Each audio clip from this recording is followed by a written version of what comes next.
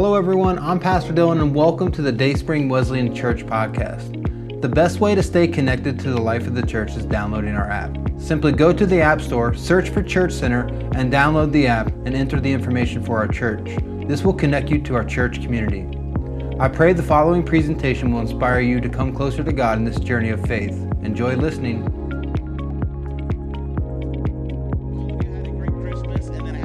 As well. I have to tell you, after doing those 4 services on that day, then we were able to really have a good time of rest. And then we were able to, the staff was able to rest for a little while as well. But man, I love Christmas. It's just such a time of celebration. And then now we're finally seeing the snow. And so I know that some of you want to see that. My kids will be happy, although they're probably praying for more snow so they don't have to go to school tomorrow. But I remember back in the 90s, and I don't know if this was around Christmas. I don't even know if it was a Christmas gift. I remember back in the 90s, my dad got us tickets to go to a Cleveland Cavaliers basketball game. And I have to tell you, the 80s and the 90s, as far as basketball were concerned in the NBA, those were just great years to me. And those were some of the guys I could connect with and just love some of the stories. And so we were going to go to this game. And I have to tell you, even though we were going to this game, there was just one man that I was interested in seeing that day.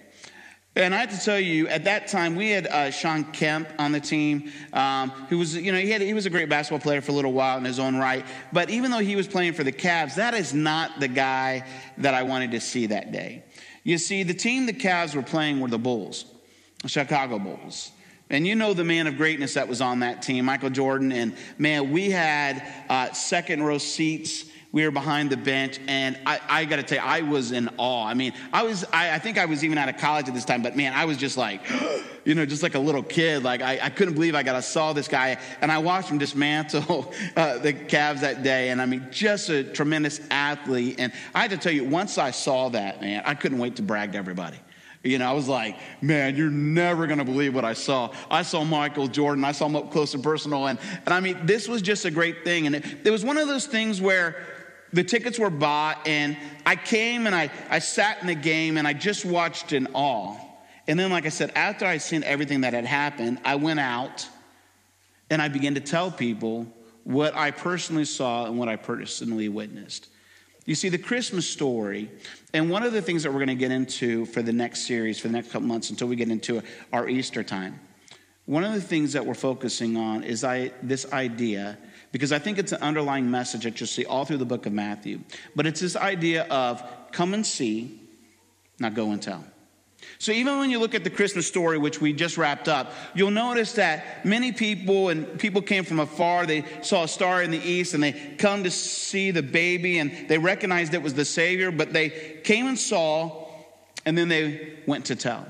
Then you get a little bit further on into the story of Jesus, and you'll notice that people are coming to see him. They're coming to hear from him. They're coming to have miracles done. And as they are coming and seeing, after these things are done, Jesus is saying, now I want you to go and go and show your family the differences that have taken place. And then we know that when we get further on into the text, that all of a sudden we have Jesus now saying that he is going to die and that he's going to rise again. And they see this death happen. And as they witness the death, there is this now going and telling the community or everybody else. And then the resurrection happens. He comes back alive even after calling his shot. He said, look, I'm going to be dead for 3 days, not going to be around, and then I'm going to come back. And then they see this. Think about this. The disciples witnessed Jesus talking about this, and now they see it happen. And I mean, it totally changes their whole perspective. They went from thinking that their leader had died to see him now alive. And that him being alive, I mean, it changed them. And it changed them in such a way that they came and saw, and then they went and told the world. And because of that, you and I have this information about Jesus today and how he can radically change our lives as well. But before Jesus left this earth, he gave this kind of one last statement to the disciples. And this is the last words that Matthew really records in this setting. And so I want us to read together. Hopefully you have your Bibles with you, but I want you to turn to Matthew chapter 28, and I want us to look at verses 16 through 20. And even though we're going to start at the end of the book, we'll start at the beginning kind of next week and kind of work our way through this come and see and go and tell. It says this in verse 16. Then the 11 disciples went to Galilee, to the mountains where Jesus had told them to go. When they saw him, they worshiped him, but some doubted. Then Jesus came to them and said, all authority in heaven and on earth has been given to me. Therefore, go and make disciples of all nations, baptizing them in the name of the Father and of the Son and of the Holy Spirit, and teaching them to obey everything I have commanded you. And surely I am with you to the very end of the age.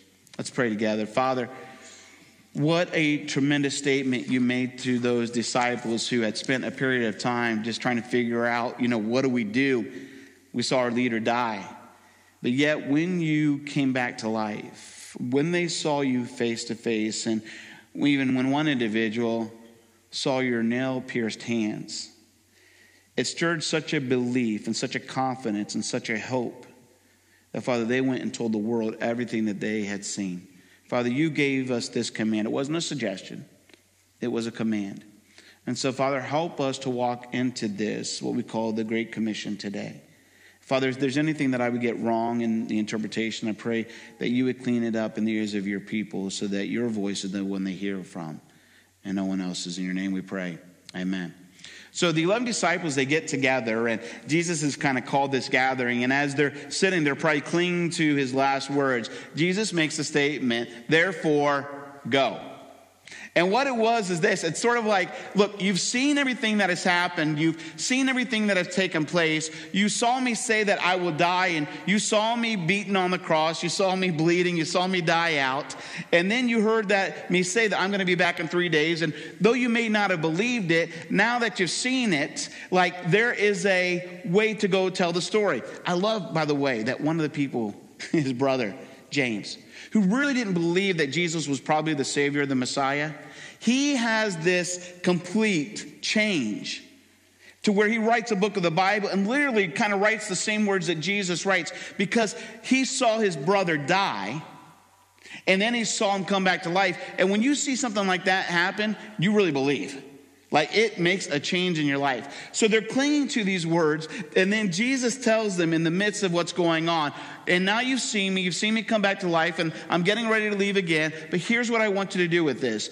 Therefore, I want you to go. Now, for us, that sounds like, where do you go? What does that word go mean? Does it mean you're going to send me off into some crazy remote place? Maybe. Are you going to send me to like the ends of the earth? Maybe. But I think that you and I need to understand what that word go means. Because if you look that up in the Greek context, there's the word that means, and I'm supposed to roll my R, which I'm not very good at doing, but it's basically the word parou. And what that basically means is it means more than just to go to a specific location. It actually means going. So the Greek word is what he simply was saying. Therefore, I want you to keep going. And while you're going, I want you to make disciples of all nations. In other words, what he was saying to them is, while you're doing life, while you're in your workplaces, while you're around your family, while you're around your friends, while you're doing life, I want you to make disciples of all nations. Now, that's a profound thought. And it's interesting as you and I dig into the scriptural text, and as we look at some of the things that have taken place in the life of Jesus, Jesus will heal people, he'll save them from their sins, and it'll cause a new direction in their life. And this is what he'll simply say to them. He says, now I want you to go back home. And I love that. Why does he want them to go back home? Because those are the people that knew him or her the best. Those are the people who knew the sickness that you had. Those are the people that knew some of the things that you were going through in life. Those are the people who know your sin. I want you to go back to them, because when they see the change, they'll want to know, why has this change happened? And now you get to share the message and the hope of Jesus Christ. You see, they will come and see, and they will go and tell the difference that Christ has made in your life. And I want you to know that this is just a profound thought for me. Because he says, I want you to go, and while you're doing life with people, I want you to make disciples of all nations. Not to tell you, like, making disciples is basically the concept of getting people to follow Jesus. All right, that's what it is. If you have somebody that's a disciple of you, they're trying to learn from you. We would sometimes call these maybe even apprentices, or like now, you have people that will graduate college and they'll go and work for a company for a little bit as an intern so they can get some understanding and some knowledge, and so that they can kind of follow those ways. And when they were a disciple of Jesus, they were basically an apprentice. They were learning how to live life like Jesus. But the difference was for them is this was like a major life decision. You have to remember that Jesus was killed for the very words that he was speaking about, for the very thing that he was identifying with. And so when they were making disciples at this time, and maybe you and I don't experience this in our American culture, but I will tell you this, like, I truly see a day that I think is coming sooner than later, then you and I will probably feel persecution in America for our beliefs. And you and I are going to have to decide at some point, are we going to continue to be disciples of Jesus or not? Does this really make sense for us? Luke 14:3, Jesus was quite explicit about the cost of following him. He said this: discipleship requires a total commitment of life. He says this: any of you who does not give up everything he has cannot be my disciple. Sacrifice is also expected. Matthew 16:24, Jesus said to his disciples, if anyone would come after me, he must deny himself and take up his cross and follow me. See, discipleship was a heavy, weighty word. Matter of fact, when people were called Christians early on in the New Testament, it wasn't like a sign of endurance. It was almost like putting you down. Oh, look, there goes the Christians. And I think that you and I, in our cultural context, are feeling a little bit the weight of that nowadays. Oh, there they are. They're the Christians. They believe this or that. And they don't identify with these certain things. And all of a sudden, I think you and I feel sort of the immense kind of persecution I think is kind of building up. Where almost it's like not good to be a Christian anymore. And what Jesus says is simply this, is that you and I, as followers of him, like, we need to let the world see that Christ has made a difference in our life.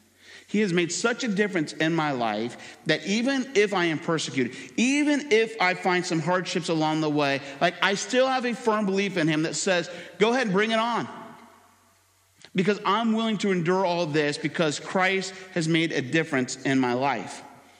Now, some of you would say, well, I get the point that we're supposed to make disciples, but how in the world can I make disciples? But listen, you make disciples in your life all the time. Some of you as parents, look, see little baby here today, like, you guys got to disciple that kid. And it's not just in the things of God, it's just in life. Like, you need to teach them how to eat. You need to teach them how to take care of themselves. You need to teach them how to basically, like, when they leave your house, how that they will care for themselves. Like, there is a discipleship that takes place. And we'll do all those things, but when it comes to the Word of God, it's almost like we pass that off on somebody else. Because I don't know how to disciple my kids. Listen, did you really know how to be a parent when you first became a parent? I mean, I often joke. I'm like, I know the nurses were like, dude, I don't think this guy should take a kid home. You know, I think they called the children's place before I even left. You know, like, you better watch this dude, you know. Like, I know that I had no qualifications to do that. And I think even at times when I'm up here preaching the Word of God, like, I don't have the qualifications of what it takes. But I want you to notice what he said. Before he said go, he said therefore. Which, again, we've always talked about that word, and I won't yell at you today, but it basically means, hey, stop and look what that word is there for. And Jesus said this: all authority in heaven and on earth has been given to me, therefore go. You know what the truth is? There's a lot of things I cannot do on my own. I cannot win anybody to the kingdom. I don't have the power to do that. There's a lot of things that I feel like I can't even do as a parent. There are a lot of things that I feel like I cannot do in life. But there is one who can. And his name is Jesus. And Jesus is, because I have all authority and power, like, I'm going to be with you, I'm going to guide you, and I'm going to help you. I can't win anybody to the kingdom myself. Only he can. My responsibility is to come and see and go and tell. You know, there was and I think I mentioned this before, but in this book we're reading with our pastors, one of the things that it said is, it's called The Divine Mentor. And one of the things it says is there's a lot of things in life that you do that somebody else can do, which is true. Anybody else can do this. They can come up here, they can lead, they can probably do it better. But there are a few things that only I can do.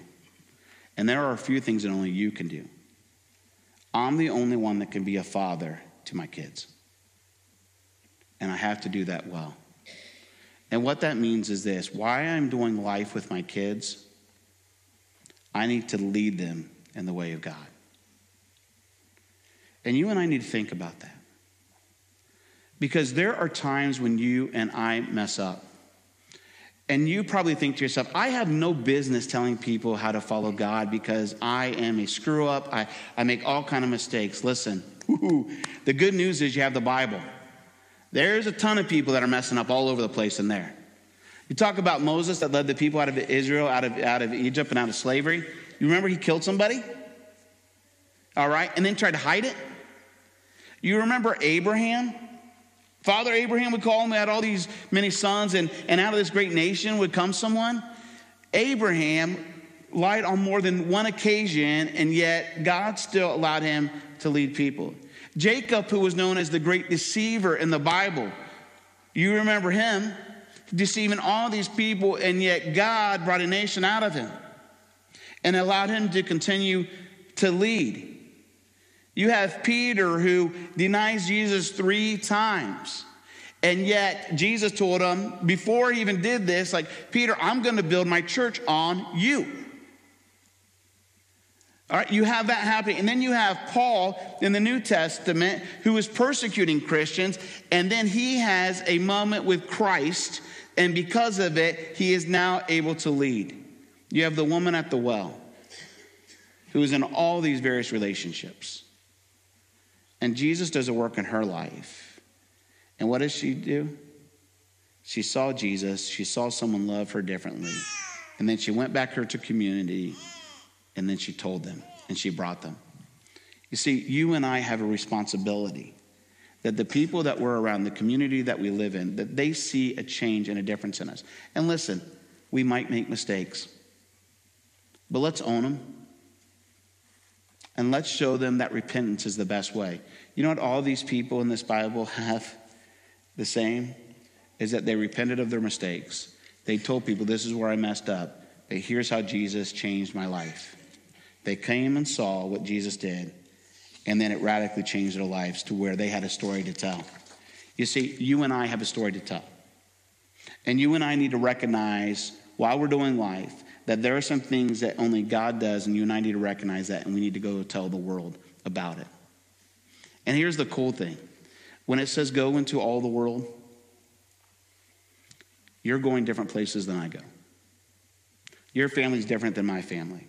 Your workplace is different than my workplace. And if each and every one of us goes to our specific locations, and while we're doing life with people, we teach them what it means to be a Christian. Think about your coworkers that you're working with. They see you day in and day out. They see how you respond and you react to situations, and they're taking note. And by the way, you're showing them how a Christian handles things. They're seeing you, that when they're going through daily lives and daily situations, they're seeing that how you handle bad news and what happens with that. Even this morning, I was talking with a gentleman and was asking me to pray for his mom. And I love this because his mom, through all the, maybe some of the cancer and stuff that's going to take place, simply said to the doctors, you know, I have peace about this because I know the Lord. What a tremendous testimony that person is making. And those doctors and nurses have to look at that person and says, wow, through all that person is going through, I wish I had that kind of peace with what I'm going through in life myself. So it says, go and make disciples of all nations. Then it says, baptize them in the name of the Father and of the Son and of the Holy Spirit. And I love that sort of phrasing right there, because when you think about it, baptism is what he's talking about is, let's do this in the name of the Trinity. And if you know what baptism is basically this inclusion with a community. It's their way of saying, like, I identify with Christ. I understand that he's made a difference in my life, and I'm going to be immersed, and I'm going to die to my sin, and I'm going to come back alive, like sort of this resurrection power that happens within us that says, I want to show the world that I'm changed, and now I belong to this community. And it's important, by the way, for new believers to belong to a community. Why? Because there is some shepherding, there's some discipling that goes on. Like when people become Christians for the first time and they're new in their faith, they're going to face some situations that they say, I don't know how to walk through this. I don't know how to walk through some of my problems in marriage. I need to talk to somebody. I need to be part of a community that can help me see things from a different perspective and love me and walk me through this. You know, I just lost a job. And I don't know how to handle this, because there's a lot of weight and pressure that's on me now, because I've got mortgage payments and I've got to get through life. And so we come around as a community to help those individuals. There have been people that have been divorced. There have been widowers in our midst, and they need people to come around them and be the community of love and support. There's parents that are raising their kids, and they're doing it for the first time. And they need to know what it means to belong to a community of people who will be there, help them, and help them work their way through it. But this idea of the Trinity being mentioned here, baptizing them in the name of the Father and of the Son and of the Holy Spirit, and that's powerful. Because you think about this. The way that people identify God many times is this: God the Father, who was the creator, who created this great world for people to endure. And then sin entered the world, and then we have this sort of identity with God as the Son, Emmanuel. God is with us. He walked with us. He talked with us. He put himself on a cross for us. And so you have this God that we see in the past that is also still in the present, but you see Jesus, who is very much present and very much real. And then it says, and then you have the Holy Spirit, who is this compelling force in your life that, listen to this, God the Father led the people out of slavery. Jesus led us out of sin, and the Holy Spirit continues to lead us in the presence of God, helping us to understand that there are times when I make mistakes, and there are times when I mess up, and the Holy Spirit has this convicting influence in our life that says, Chuck, you got to apologize for that. Or, hey, Chuck, I think you should watch this kind of misstep, and let's kind of walk this way. And you and I are moved by that presence. But when you and I are baptized in the name of God the Father, God the Son, and God the Holy Spirit, we're welcomed into this fellowship. And it's within that fellowship that you and I are moved and directed. It's within that fellowship that you and I need a place of rest and of peace where we can be led. Man, what a great thought. And what a great influence that people can have in our life. You know, even as I was thinking about when he said, all authority in heaven and on earth has been given to me. Man, that's a powerful moment. Because I think some of us lack authority at times. And I think in the generation that we're living in, authority, it almost doesn't have a place anymore. I mean, we're so critical of authority. Think how we're critical of teachers, how we're critical of politicians, how we're critical of police. Like these people who should have authority over our lives to make sure that we're walking sort of this straight line that we need to. Like so many of us have taken those things for granted. And by the way, we're teaching our kids kind of this thing as well. What if you and I said, look, while we're doing life with people, we're going to teach them how to respect authority once again. And I have to tell you, I think a lot of us like authority. I love authority. When I first had my kids, it was great authority. They would say, why should I do that? And I'd be like, I'm your dad. That's all that matters.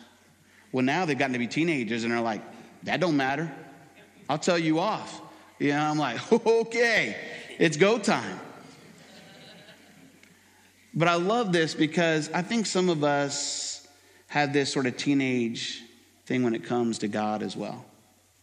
When we first come to God, we say, yeah, because you're God, I'll follow you. But then we have this sort of teenage mentality that we say, well, yeah, but God, I'm going to do this, or I'm going to do that. And you and I have to recognize that we need to come under his authority. And that's why the church becomes important as well. Because there's an authority within the church.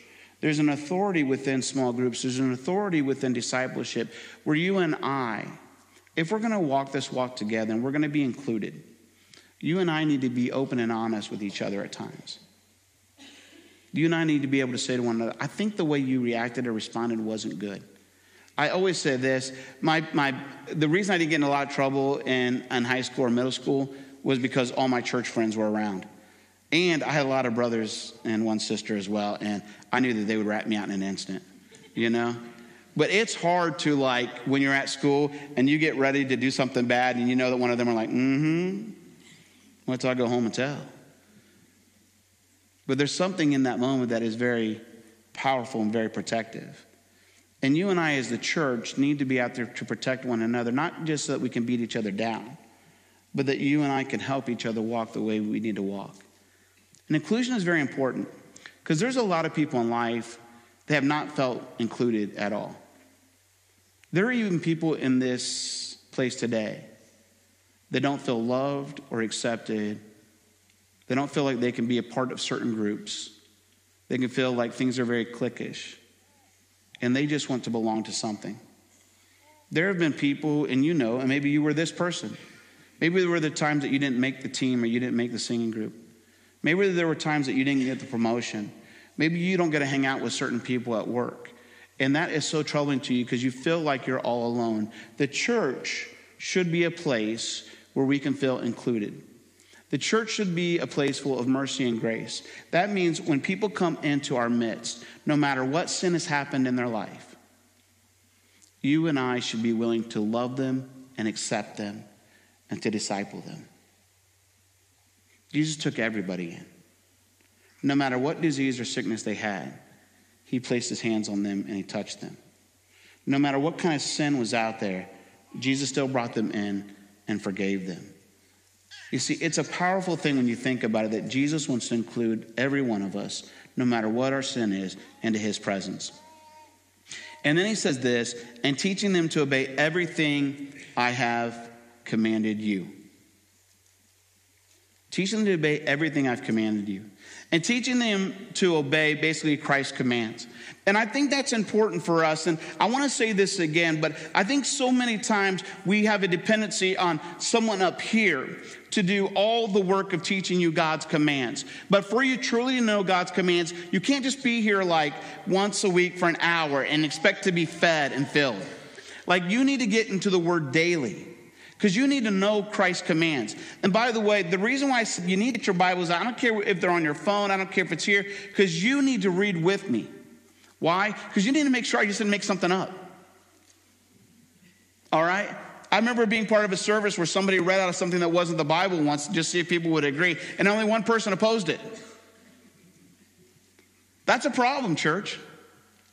You and I need to be in the Word of God to check what the person's saying. Because I am fallible in all kind of ways. I can make mistakes. But the Word of God is not. It is truth. And it is right. And Jesus Christ is right.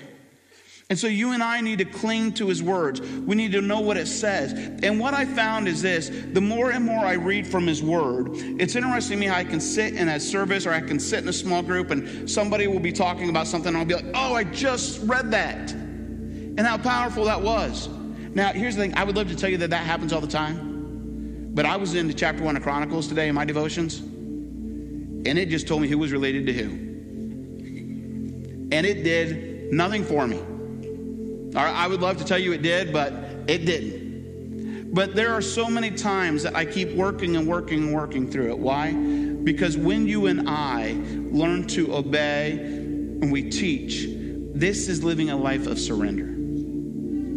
It's living a life of surrender saying, look, I'm willing to sacrifice this time in my day. Why? Because I know at the end of the day, God wants to speak to me. I'm willing to wrestle through some of the different chapters in the Bible. Why? Because I know that at some point, at some time when I read that God will move through me.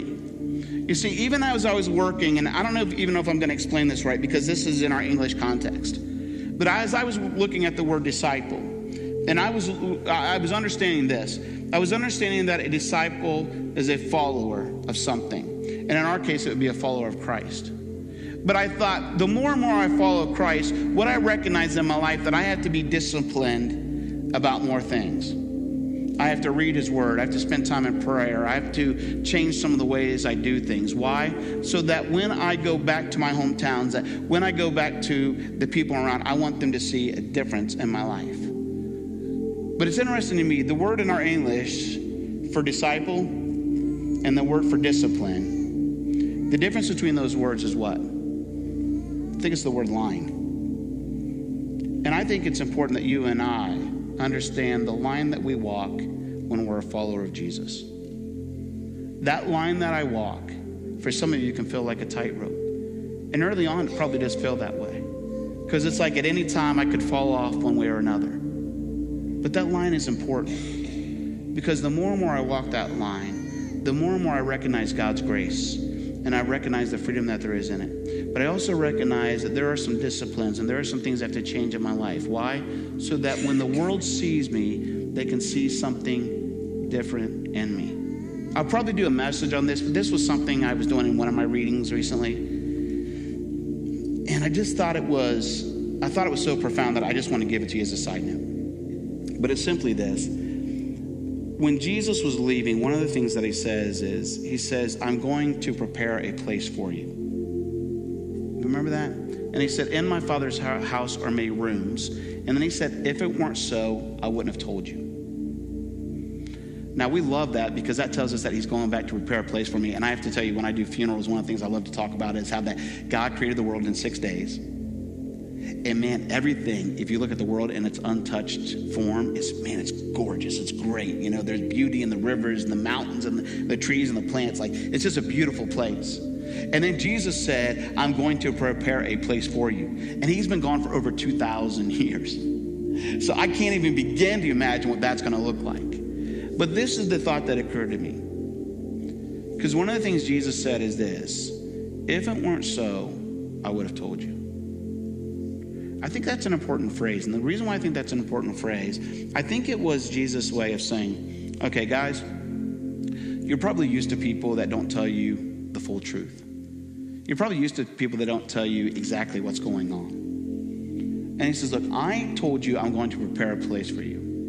And he said, if it weren't so, I wouldn't have told you that. And what Jesus was basically saying to them, in all this life that you've known me, while you and I have done life together, have I ever once lied to you? Have I ever once hurt you? Have I ever once been unfaithful to you? And Jesus was simply saying, because you know my character and you know who I am, then you know I'm not lying. And you can be assured of this, that I'm going to prepare a place for you. I love this because Jesus, who being very perfect, his character allowed him to speak great truth. And church, here's what I know. If you and I would live a more disciplined life, if you and I would react and respond differently to things in the world does, if you and I would live out the word of God, people would see something different within our character. That when we say to them that Jesus can make a difference for you in your life, people will look at you and say, I know that person. I know the way they live. And I know that Jesus makes a difference in their life. You see, my prayer, my hope is this. My prayer, my hope for my kids is that at the end of the day, even with all my mistakes, my kids will say, you know, Dad made some mistakes in life, but he always owned up to them. And he was always faithful to God. And we saw the difference that God made in his life. And if God can make a difference in his life, then God can make a difference in my life as well. Come and see Jesus. Come and see the difference he can make. And then you and I have the responsibility to go and tell the world. And your world, by the way, is where he's placed you right now. And if he calls you to go somewhere else, then you go. Even if it's to Michigan, go. Church, would you stand with me this morning? And And let's pray together. Father God, we just want to thank you for the way that you have moved in this service. And Father, I just pray that even as we would wrestle and grapple with the idea that we get to walk this life with you, I pray that we would be moved and challenged, that we would understand that the people that you've put us around, that whether it be kids or whether it be our spouses, whether it be our work situations, those that we come in contact with, help us to recognize that those are the people that we're supposed to go to so that they can see this change that you have made in our life, and then that it gives us the ability to tell. So when you do good things in our life, remind us so that we can tell people, oh yeah, you should see what God did in my life. Not that we have to be crazy about it, but if we get it to change our talk and people begin to see that, man, we're different people with Christ, then they'll say, then I want that difference myself. So give us the ability to do that and to reach out like never before. Father, I pray that you would just give us a blessed week, a week full of just this tremendous movement of you. And Father, even when we walk into hard times and hardships that may come our way, may we continue to live this faithfulness that the world would know, wow, Christ made a difference. Even in the tragedy of their lives, Christ made a difference. So go with us now. In your name we pray. Amen. Church, thanks for being here with us today. Go with God, and we'll see you next week. Thanks again for listening. If you are located in the Marion area, we would love to have you join us at one of our Sunday morning gatherings. For directions, service times, and information about our fantastic children and student ministries, please visit us at dayspringwesleyan.org. That's dayspringwesleyan.org.